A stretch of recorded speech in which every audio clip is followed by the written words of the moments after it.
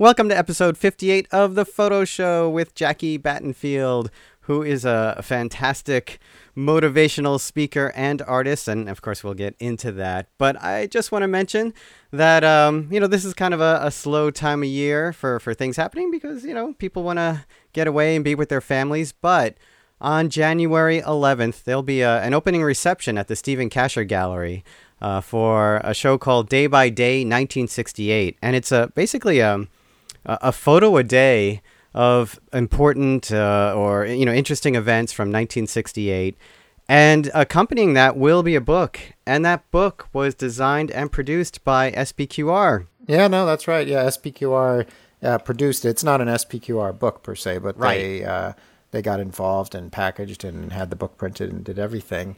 And the interesting thing about the show and, of course, the book is that they're all photographs either from news media or like public relations material, so promotions for films and everything like that. And it's literally every day of the year. So, you see January 11th, January 12th, on and on and on. And it's remarkable to see how things, what was going on in 1968, which obviously an important year. And just to see how things changed over just the course of those 365 days. So that reception is from 6 to 8, January 11th, Stephen Kasher Gallery, 515 West 26th Street. And if you search for Kasher Gallery on Facebook, you can say you're going to that event, or at least say interested so it bookmarks it for you.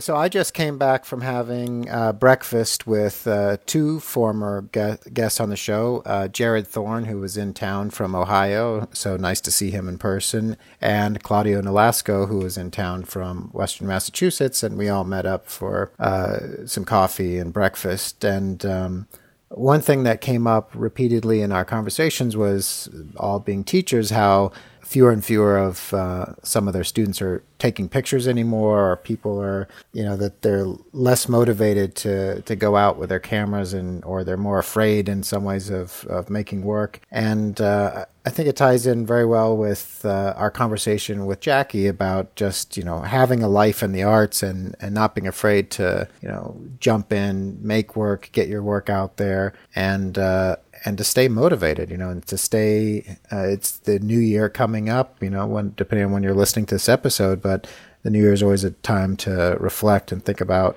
what's going to come up in the coming year. And, I think this conversation with Jackie should be inspirational for people thinking about where they are in their own creative output and more importantly, sharing that with the world. In some ways, this is a New Year's resolution episode because... Absolutely. Yeah, this is, Jackie's message is not that, you have to make all your money doing art and success is measured by how much money you're making, but that you've figured out a life where you can make art and it doesn't damage your personal life and it doesn't damage your financial life, and it allows you to live and make art. And it was really a great message and a fantastic conversation. I'm looking forward to hearing it again. I mean, I see Jackie around Columbia, and it always brings a smile to my face. And I was glad that we got to sit down with her and pull some of these nuggets out. And of course, in the episode and right now, I'll plug, if you're looking for a Christmas present for yourself, you should consider buying The Artist's Guide, which is Jackie's great book on how to survive and prosper as an artist, but not that book. It's The Artist's Guide. So I'm referencing. Yeah, it's how to make a living doing what you love. I can hear you rattling around looking for the book.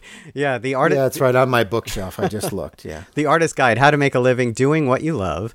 And we actually talk about the second part of that title and how that was a little bit of a compromise with her publisher, and again the message that Jackie doesn't want to send when she's doing her lectures and teaching at Columbia is that it is all about the money, and that is somehow the measure of success. So absolutely. Yeah. All right, well, Kai, have a great holiday break and Happy New Year. Yeah, you as well. See you in 2018. Yep. And goodbye, everyone. And everyone else, have a great, happy, and safe New Year. So we'll talk soon.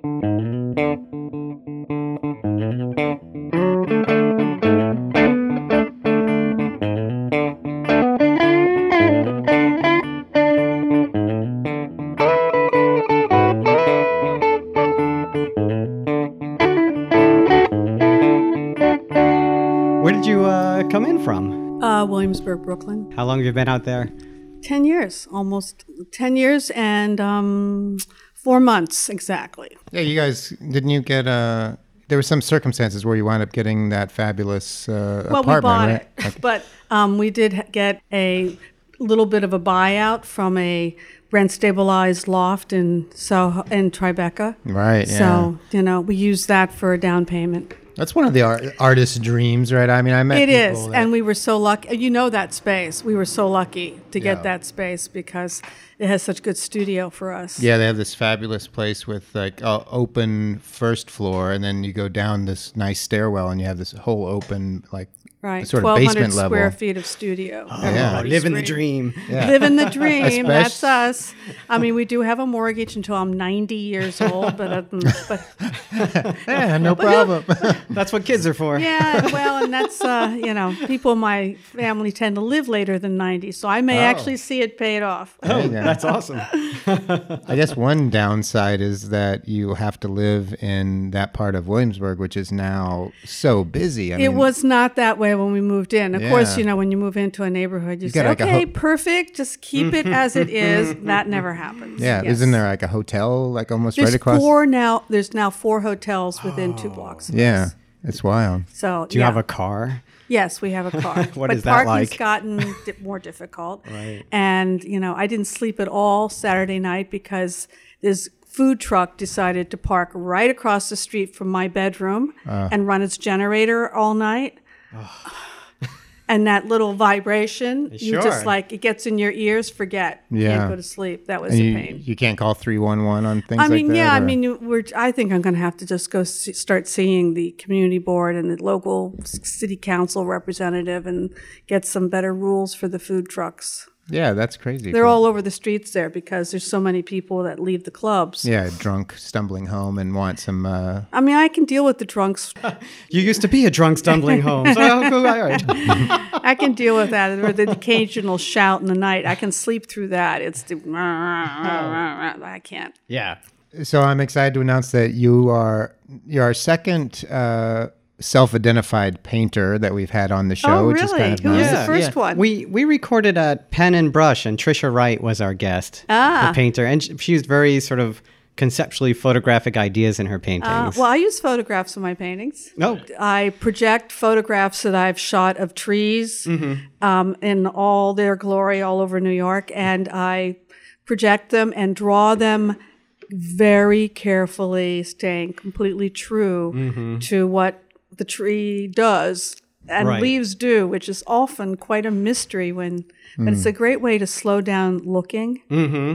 I was just up doing a bicycle ride yesterday up through the Gunks, like up in the parks up there, and fall What's the foliage. Gunks? the Shawangunks. Yeah, they call them. It's right near Poughkeepsie. You go over there, and Oh, there's like yeah, right. and up in the mountains, and the trees were. I mean, it was incredible. It was almost like there was a couple of scenes where we were riding along where it felt like it was a scene out of a movie or something. It was ridiculous. Yeah, I know. Yeah. But second painter, but our first motivational speaker Yeah. we've had. Yes. Yeah, that's right. That's interesting. So for all of those who are listening, prepare to be motivated.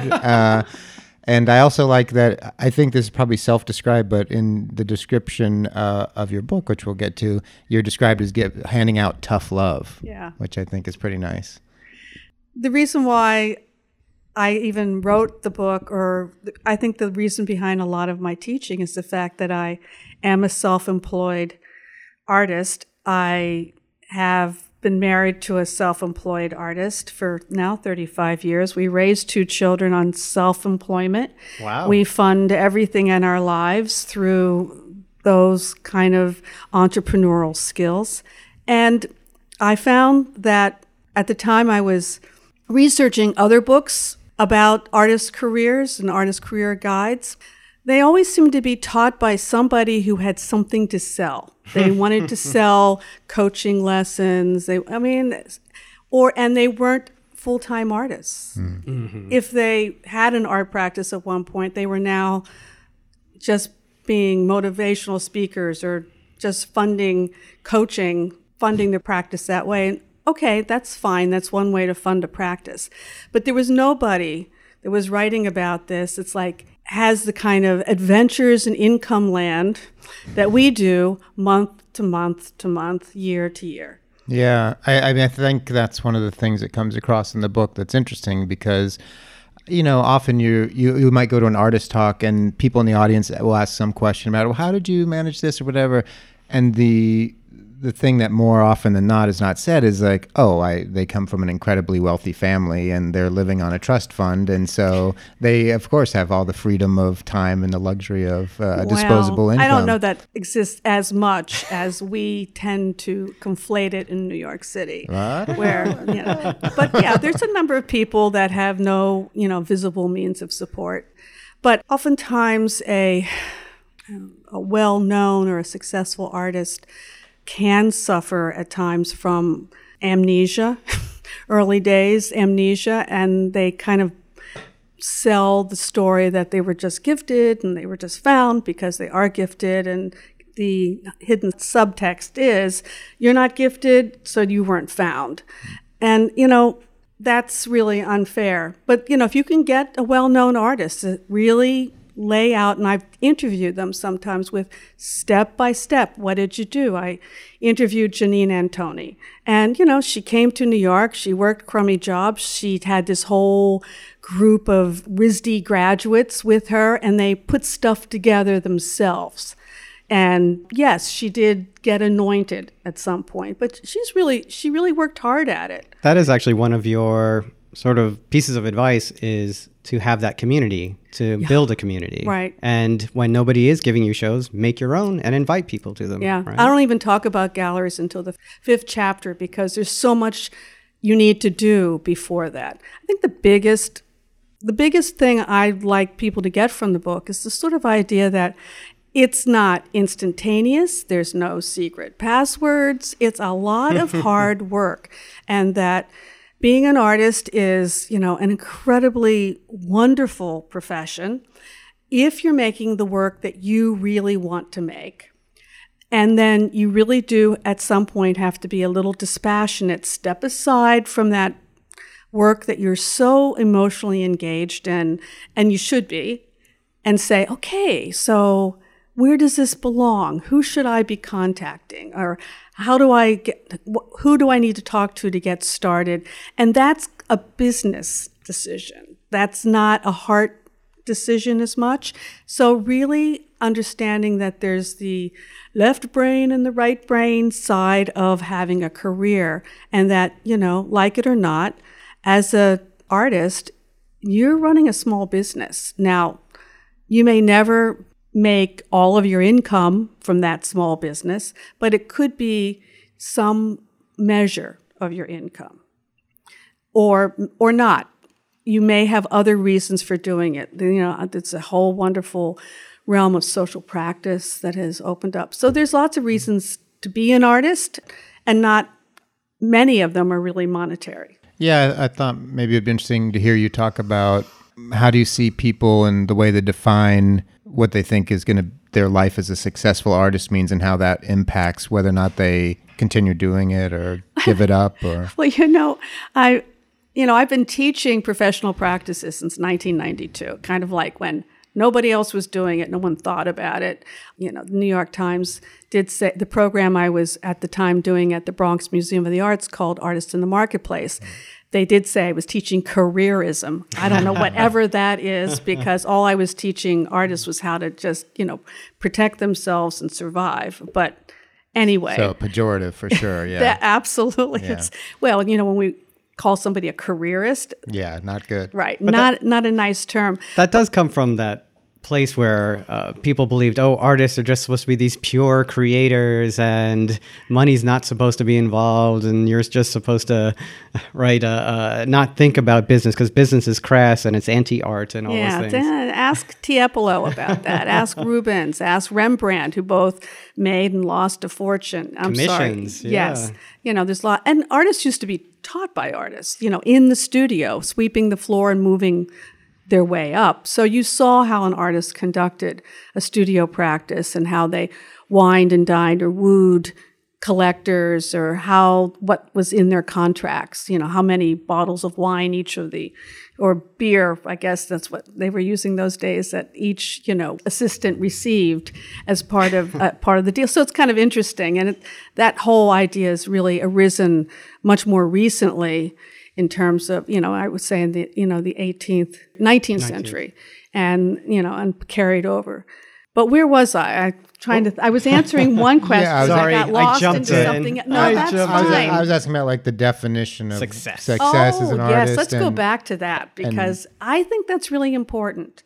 And in the book, I've spoken to a lot of artists, and I've certainly watched over the years so many artists' careers rise or fall or glide by, all different ways that they've created a life for themselves. And when it really just boils down to is success is having the time, the space, and the wherewithal to make the work that you want to make. That's the first stage of happiness as an artist, whether somebody else is funding it or whether you're funding it or whether you're even working a full-time job to make that happen. You make that, you're making the work you want to make. Then after that, the next stage of success is having a audience for the work. But the first three, you have to find a way the wherewithal to make the work, and it's got to be what keeps you up at night, what drives you, that passion that made you choose this career over all the other careers out there that would make you much more money at a much younger age. Yeah. Well, speaking of which, so how did this find you? How did you wind up deciding, first of all, I think it's interesting, and maybe we can get to this a little later, that you got an MFA back when most people weren't getting an MFA, right? And really? I guess I never thought about it. MFAs really, I think, are more 90s and into 2000s. That was like at least the explosion of the MFA. It certainly wasn't required for a lot of things, right? Much as it is now. It wasn't. Right now the MFA, unfortunately, is seen as the finishing degree, and I disagree with that. But I thought I was going to be teaching.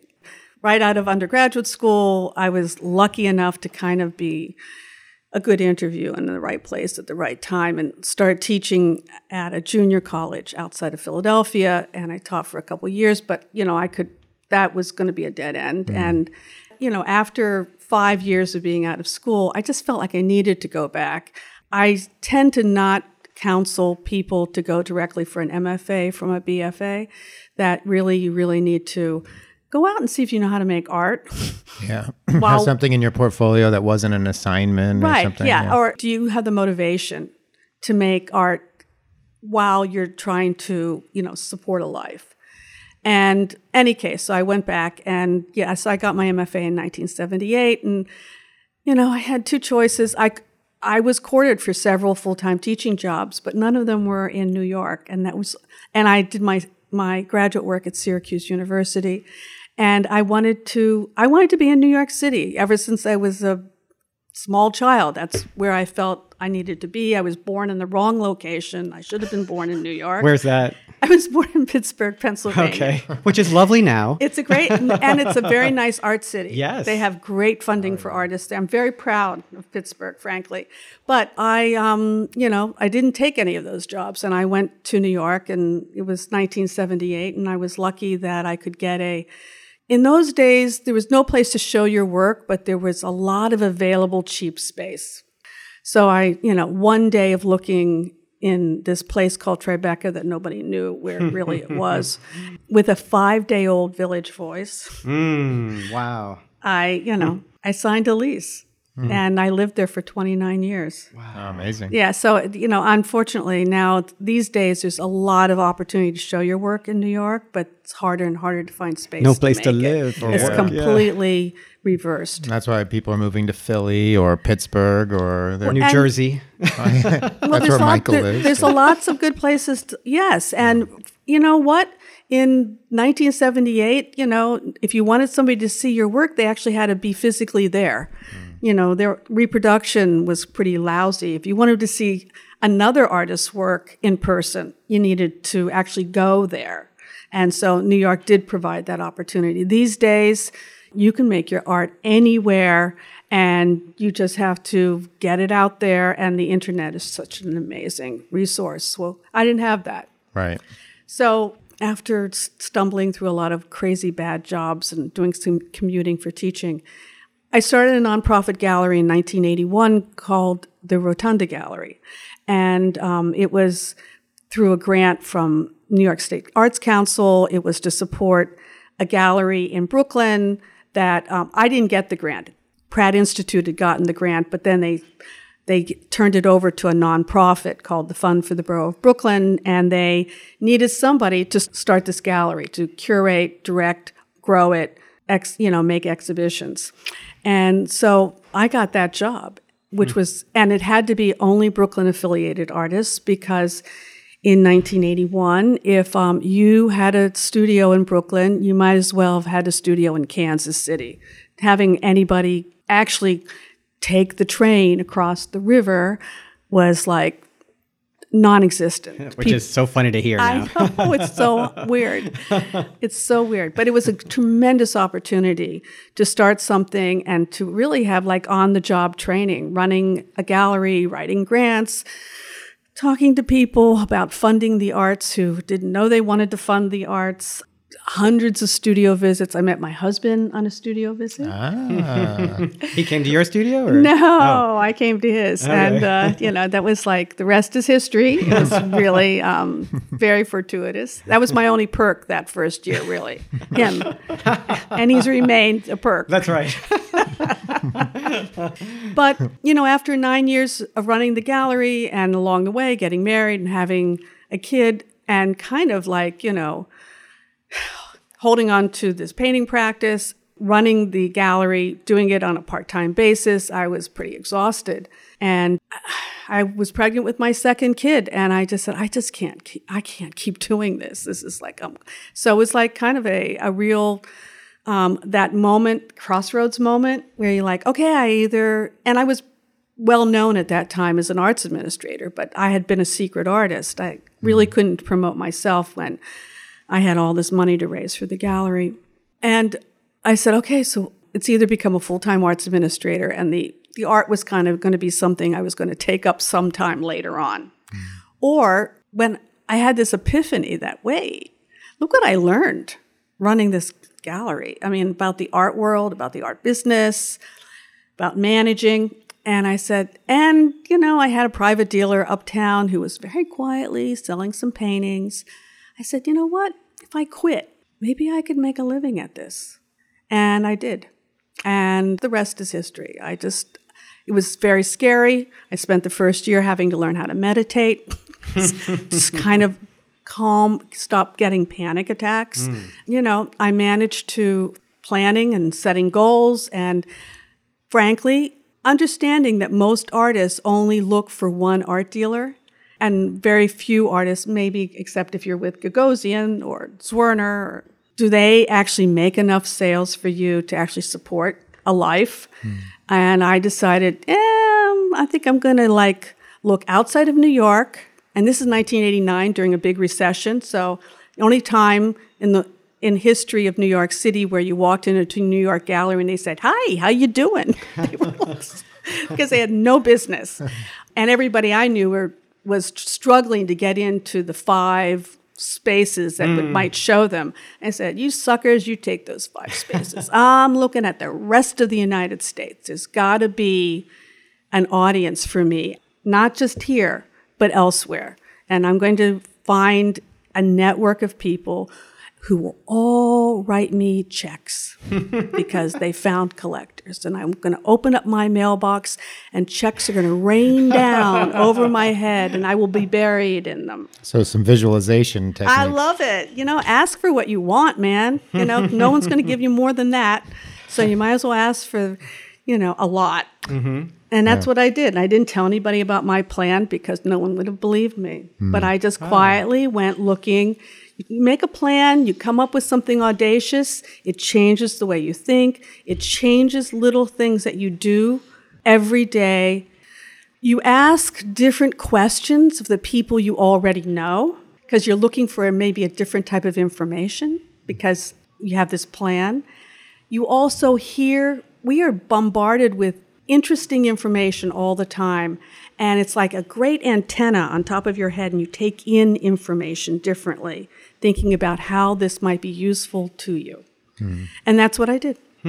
So you've been teaching professional practice for a while now. Yeah. And so you've seen, you already talked about it, even the art markets move and what's affordable and how artists can set themselves up. Has that changed the kind of advice you've given? Have you seen a market change in the things you tell students getting started in terms of It's funny. successful? It's still the same. I mean, yes, it is radically different, but it is still this. It still boils down to the book was published in 2009, recession. Oh, yeah. Which is kind of interesting. I wrote it in 2007 and 2008 before it came out. And, I've been thinking, should I need to do a revised version? I mean, outside of maybe expanding sections about social media, which probably isn't even worthwhile because by the time the book was published, there would be something new in social media. The advice is still the same. It still comes back to you. It still comes back to the artist establishing some goals, making the best work they can. It still comes back to the fact that you've got to think about an audience. Who's that audience? You're the first audience. You make the work for yourself first, but then you say, well, who else might also take pleasure or be interested? It's still thinking of new ways that art is being seen, it's being purchased, or it's being disseminated. That's always changing. Yeah. And that makes sense because when you're talking about motivating people, just because, the nuts and bolts, the technical details of things change, the motivation doesn't necessarily change, right? It still comes back to the person. And, I have to say, one of the most annoying questions I get asked, I do a lot of lecturing when I'm out on the road, is there's always someone who raises their hand and says, how do I get a gallery? Wrong question, right? Well, I go, well, how did you get a partner? How did you get a husband? There's, the way we find, the way we date these days, the way we find potential partners has completely been changed by social media and by Tinder or by, how you connect with people. Whereas, arranged marriages used to be the way we did it. And so it is a different world, and it does behoove you as an artist at any stage of your career to really to learn something about the world that you wish to inhabit as an artist. I'm always shocked at how little artists understand or are not curious about the art market or about what would be a gallerist's point of view in terms of putting together their space, or thinking about the curator's point of view, or the magazine, or the blogs. All of those people have points of view and ways they want to work with you. And if you have some understanding of that, then you can be better at working with them. You have a better chance of connecting with them, rather than stumbling into some space and saying, will you look at my portfolio? It's like, oh, boy. Do you get different questions, or do you even have somewhat different advice for emerging, what they call emerging young artists and mid-career artists, emerging mid-career artists? Is that still all the same in terms of motivational and the things you need to do? Well, I mean, of course, an emerging artist is like one of these sections of the book I go is like, are you ready? Like readiness skills. Are you really ready to put your work out there? So what are those steps beforehand? Have you put together a body of work? Or do you just have one successful piece that everyone loved in your BFA show, but you actually don't have anything else? I mean, do you have a collection? Does it hold together?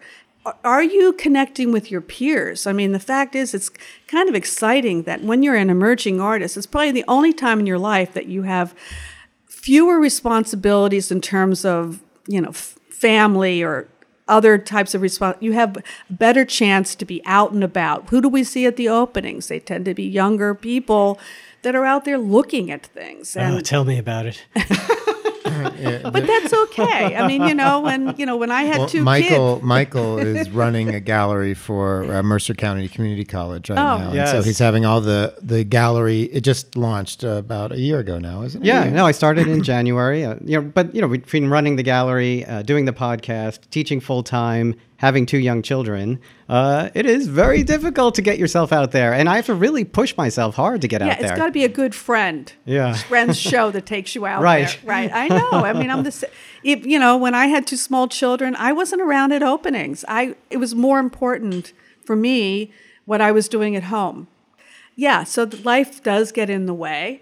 I think that's a thing that it's hard to imagine. So while you're young and free and not doing all those other things, yes, get yourself out there. Really start establishing that community of people. I have friends with whom we have been sharing studio visits back and forth and have a community for as long as I've been married, for 35 years. Like the kind of history of my work that they carry into my studio when they come see my work, and vice versa. And then always developing some new networks. So that's for the emerging artists. Get yourself out there, make your own party, make your own show, make your own open studio. You've just got to let people start seeing what you're doing. And then certainly for a mid-career artist, then we're in that burdened time where we have so many other responsibilities. So again, holding on to that network as best you can, although it's harder. I just talked to a friend of mine. We said, "Oh yes, we've got to get together," and we put our books together. Yeah, it's like the calendars. It's 2 months before right. we can. It's nothing. Nothing is spontaneous. Right? No. I wish we could have more spontaneous stuff, but right. that's hard. But also trying to, as much as you can, connect with somebody you don't know. Like regularly inviting people or doing a studio visit for somebody else or coming back and forth between the people you don't know so well and continuing to try to develop that. It's hard. It's harder for mid-career. And plus mid-career people have for any mid-career artist, bad things have happened. Oh, I was just going to say cynicism. Bad things Yes. have happened. They've made some terrible mistakes, which is okay. It's a great way to learn what not to do is to screw it up once. So getting past a lot of that. I have to fight with myself over that, and not to just accept things as they are and to pull in and bury myself and say, well, I'm just going to make my work. I'm not going to I'm going to shut out that world. That's when things start dying. A question I had is, and maybe you've already answered this, but you could reiterate, is what do you think the number one thing that you find through all your meetings with all these people is? What's the number one thing that artists aren't doing that they should be? Like, is there one thing that you can say over and over again, this is what they're not doing that they really should be? No, I don't have a one thing, but I would say that artists need to pay more attention to money, to funding their practice, however that is. I make my Columbia students do a semester of, not a semester, God, nobody would do that. I make them do a month of financial tracking. How much does it cost you? How much is your life costing you? Artists tend to be underfunded. We don't look, as soon as we have just enough work, enough money, we stop trying to get that little extra money, that little extra cushion of money. So the biggest heartbreak for me is that when my book was published in 2009, and because of that title of my book, which, my publisher forced on me, the subtext was making a living doing what you, making a living The doing Artist's what, Guide, right. How to Make a Living Doing What You Love. Right. So wait, which part was forced on you? The second line? Yeah, it was. I just really, how to make a living, everyone thought that this was the secret to, making a lot of money from art. Gotcha. To And- support yourself 100%. Right. And in 2009, there were a lot of people who had kind of gotten themselves in a sweet spot where they were just able to get by, and then the market crashed. And they didn't have other sources of income, and they didn't have a cushion because they never went looking for more. They never took care of themselves in terms of any self-employed person really needs to have at least 6 months, and actually preferably a year's worth of money that is, that you can get access to. Because it's going to take you that long to build a new bridge. And they didn't have it. And it was rough. And some of them who had kind of a bit of a career up until then all started looking for teaching jobs, or they started, So I think a lot of times artists don't really look dispassionately and say, this is what my life costs. This is, what part of my life that I'd like to have funded by my art. This is how I'm funding these other parts of my life. So multiple income streams, perfectly great. Nobody just exists on only one source of income from sales. Well-known artists, the minute they had some extra money, what did they buy? They buy real estate. They have investments. They have other sources of money that start making them look more successful in a sense if their sales drop off. A lot of artists that did well in the 70s and the 80s, they bought their buildings. They're the landlords for other people. This is smart, Alex Katz bought buildings in Chelsea. That was a smart move because he had some extra money to do it with. So they tend to be underfunded. And because artists are underfunded and they don't know how much their work costs to make, they never make enough money to really support themselves well. And because we don't know how much it costs to make our work, we don't ask enough money for it. Or when we're doing a project and we're putting together a budget, we don't put together a budget that really demonstrates what that project's going to cost. And generally that's a very big number that scares the heck out of you. And if if the bottom line isn't scaring you, you haven't thought of everything.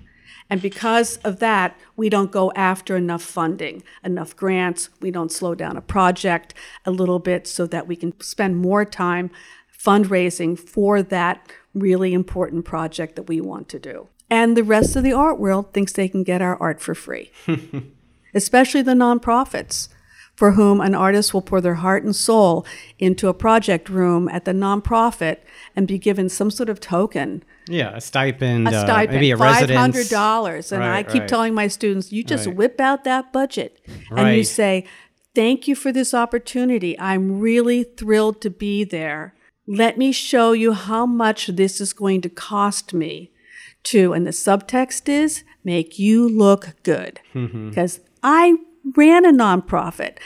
My new grants were based on the exhibitions and the projects I'd already done. I used them to get more money. But no nonprofit, no matter how altruistic they are and how wonderful they are, it's so hard to raise money for anything, and that the artist will end up being gypped because you have salaries to pay, you have rent to pay, you have all those other things in you. Certainly, I certainly underfunded artists for projects when I was running the gallery.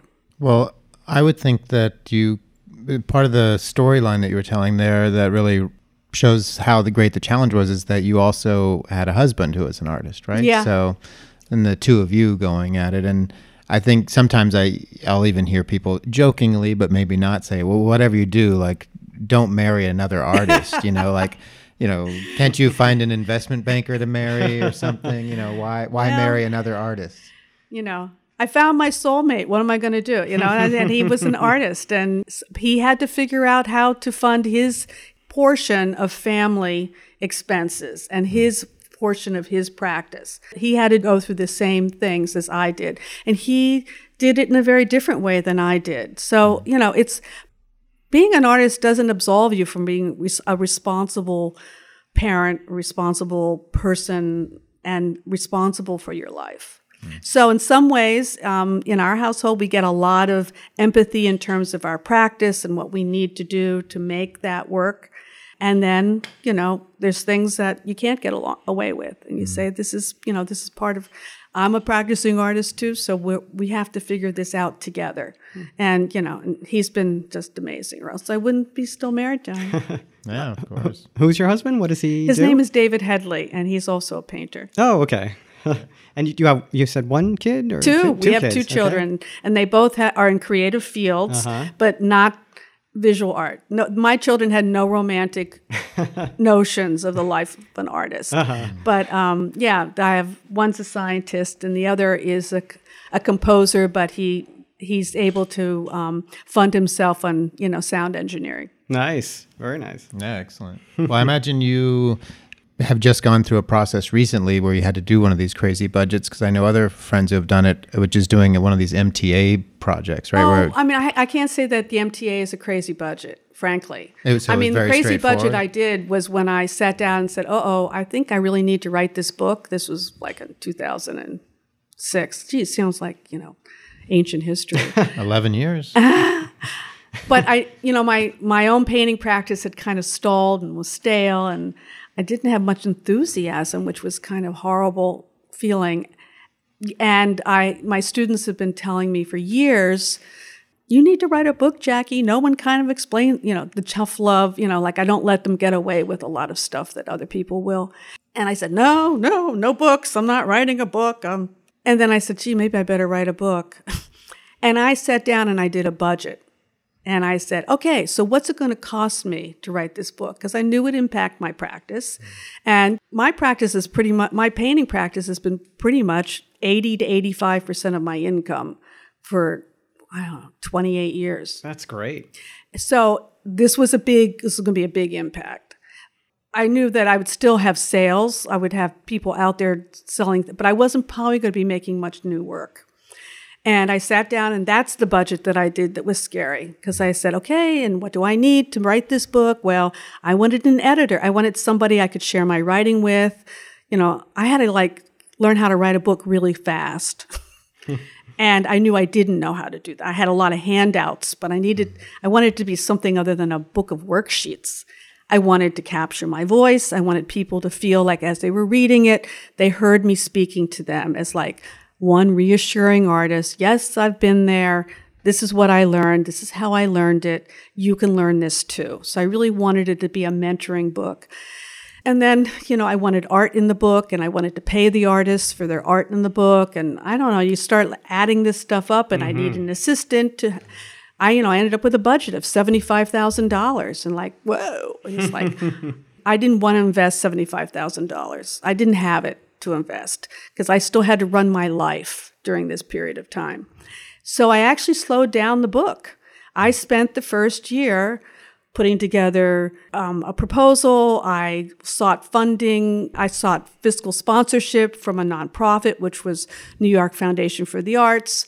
I had to convince them to sponsor me because I knew that I needed to raise money. I knew that there's no grants out there for self-help artist books, let me tell you. Nothing. Shocking. I looked high and low. I looked at writers' grants, and there's no grants there for self-help books, really. A grant for writing books on how to get a grant. They didn't exist.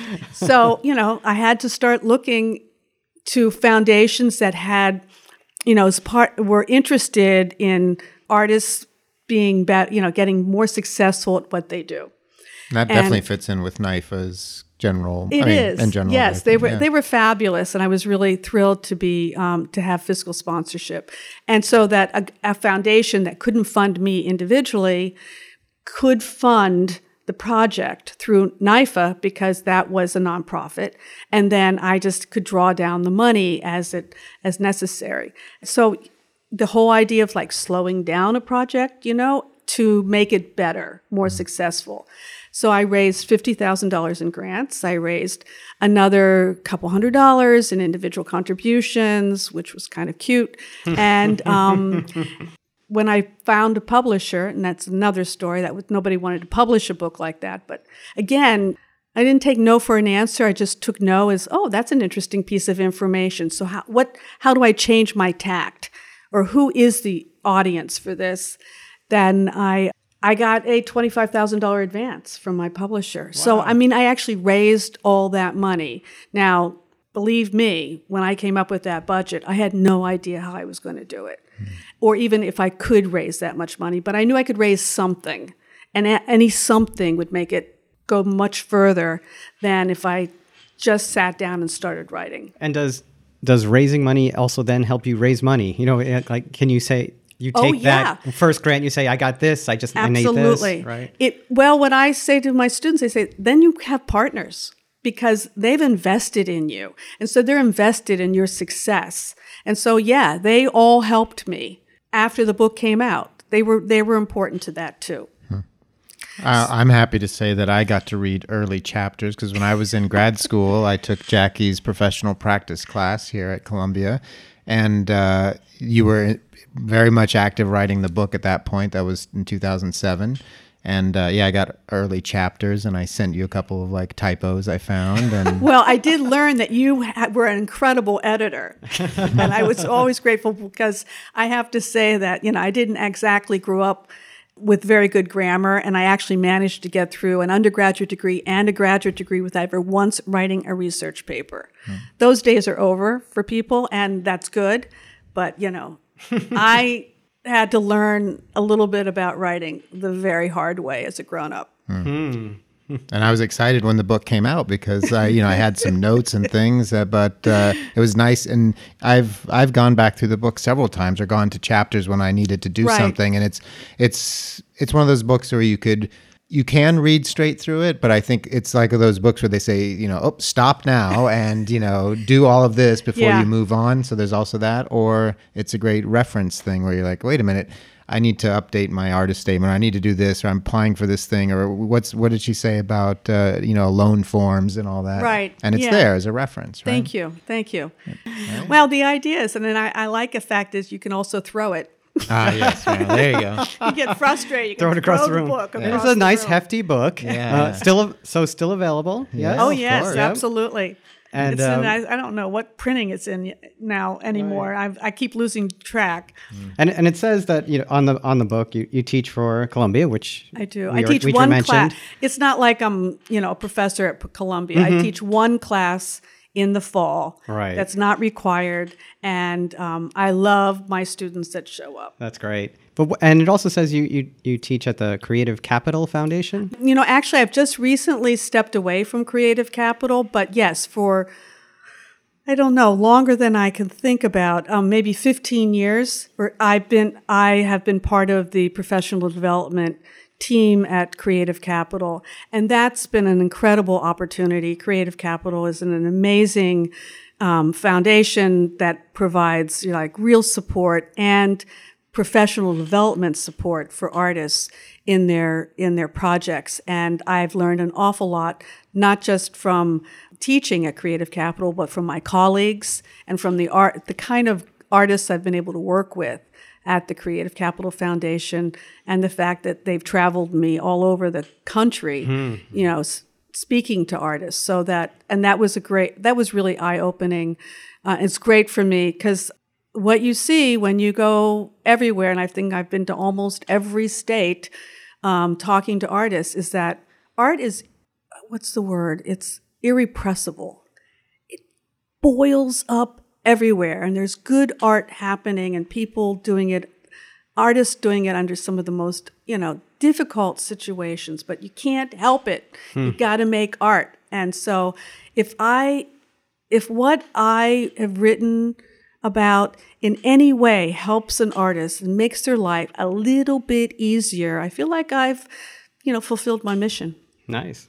You mentioned the internet earlier and having all these resources that you wouldn't have otherwise. Now, when I was doing some research, I found another book written by a Jackie Battenfield in 1978. Yeah. And it's about the graphic sex novel. No, it's called I think ICAT or something. ECAT. Book on tie-dyeing yarns, right? So yeah, it was an interest of mine for a while that I was dyeing patterns into groups to yarn that then get woven. And you'll see it on some textiles, these beautiful little stripy effects. There's a lot of clothing around right now that prints ikat looking like images.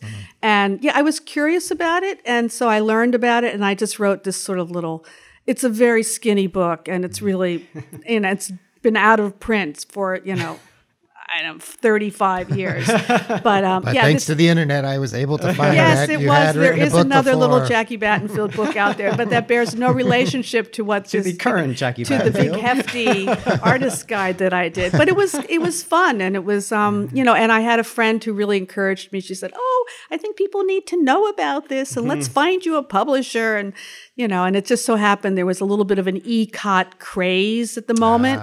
So, the book went out and I wrote it while I was in grad school. Nice. Well, as long as we're talking about the past, you Yeah. grew up in Pittsburgh. Yeah. What did your folks do? Oh, my father worked for the government, for the Federal Housing Administration, and my mother was a secretary in, an elementary school, so her hours were the same as her kids. Nice. So, I would say that both of my parents had a certain amount of talent in terms of, drawing talent. And my father would occasionally take a drawing class, but I think that was more because he liked the nude models than anything else. Kind of the guy he was. Pre-internet, right? Yeah, and I grew up in the suburbs, and they didn't really approve of me ever going into the city. And I remember when in Pittsburgh, you have the Carnegie Museum of Art, which is kind of an incredible. They used to do their annuals, which were really like the Whitney Biennial, but they would international. And so they'd bring in the best of art from all over the world on this regular basis. So, and out of that, they created quite an amazing contemporary collection.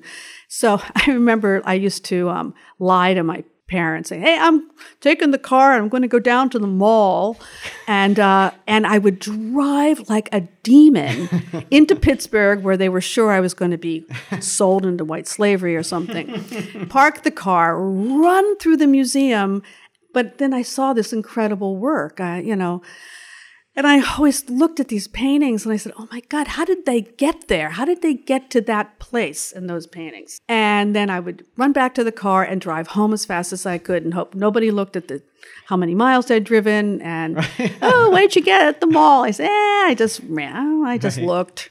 So while your friends were off running around, going out drinking and doing other things, you were running off to a museum. I did. I really, but Your biggest fear was coming home with a little metal tag still attached to your shirt. I don't think we even had those in those Okay. days. I don't remember how they kept track of us at the museum. That's funny. Was there ever any question then about your career choices? Well, I got an undergraduate. I think I questioned my career choice. I did get an undergraduate degree in art education, safety degree. Right. But then I did student teach in a high school my last semester and realized I never wanted to have anything to do with art supplies and human beings under the age of 18 ever again. So I graduated like saying, I'm not going to go for an art teaching job. But that art education degree did get me a job, at a little tiny junior college outside of Philadelphia. So I have to say it did come in handy, and they were over 18. So But so now, if you're not at Creative Capital, and unless you happen to be a second-year MFA student at Columbia, is there a way of people taking classes with you, or are you? It's by the book? it really is by the book, and I do a little bit of lecturing and talks, but I do love working at Columbia because I get to give homework. I get to spend 15 weeks with a small group of students, and I'd much rather get to know them better. I think what I'm less interested in doing these days is going into a room and motivating people for 90 minutes and then walking away. And they're just like faces to me. I do feel like I really did write it all down. Honestly, guys, it's all there. And I don't want to do as much of that anymore. I still do it occasionally. I'll do something. I'm going to do something in January for a nonprofit in Brooklyn. They wanted me to do a workshop. And I said, I don't want to do a workshop, but I'll do an Ask Jackie session. So where, you just give me, I'll sit there for 90 minutes and just ask me what you want, like you guys, Exactly, Just yeah. ask me what you want to know and you'll get my opinionated idea. I also do a little bit of mentoring for Wave Hill Sculpture Garden. They have a sunroom project of emerging artists, and I work a little bit with those artists, and that's nice because I get to I met one at a wedding over the summer, and he said he was at Wave Hill. And I was like, "Oh, did you have a class with Jackie Battenfield?" He's like, "Of course, I love Jackie." So there is a community of people. Yeah. who So for me, that's community, and I love. I'm mid-career like a lot of people. So give me access to some of the younger artists, and let me build my community there too. Is really important to me. Well, you have a great speaking voice. Have you considered an audible version of the book? I have a very long commute. I would love to have an audible version of the book, but I don't think my diction is quite up to. I mean, really, that's a big deal. Sure. Being able to, You get very self-conscious when you're doing word for word, page by page. Right. Yeah. So I have a feeling that I would have to take some diction lessons. Here I go, lessons. Right. I'd have to, learn how to speak a little bit more crisply for it to work as the book. But if you know any actors or actresses out there that here's the call, people. Yeah, who want to read a 345 page book or something, come on in. Right. send your emails in. Come on, Sigourney Weaver. Let's do this. Well, Jackie, thank you so much for coming out. What our listeners don't know is it's a weekend and it's the rain, which means all the subways are messed up and people are cranky. And it's a nor'easter, they say. Yes. Is it? Oh. I know. Tonight, tomorrow, Yeah. flood watches everywhere. Oh, dear. Yep. Yeah, but rain, art goes beyond rain. That's right. Thank you for inviting me. That's a good place to end. Yes, thank you. Bye, everyone.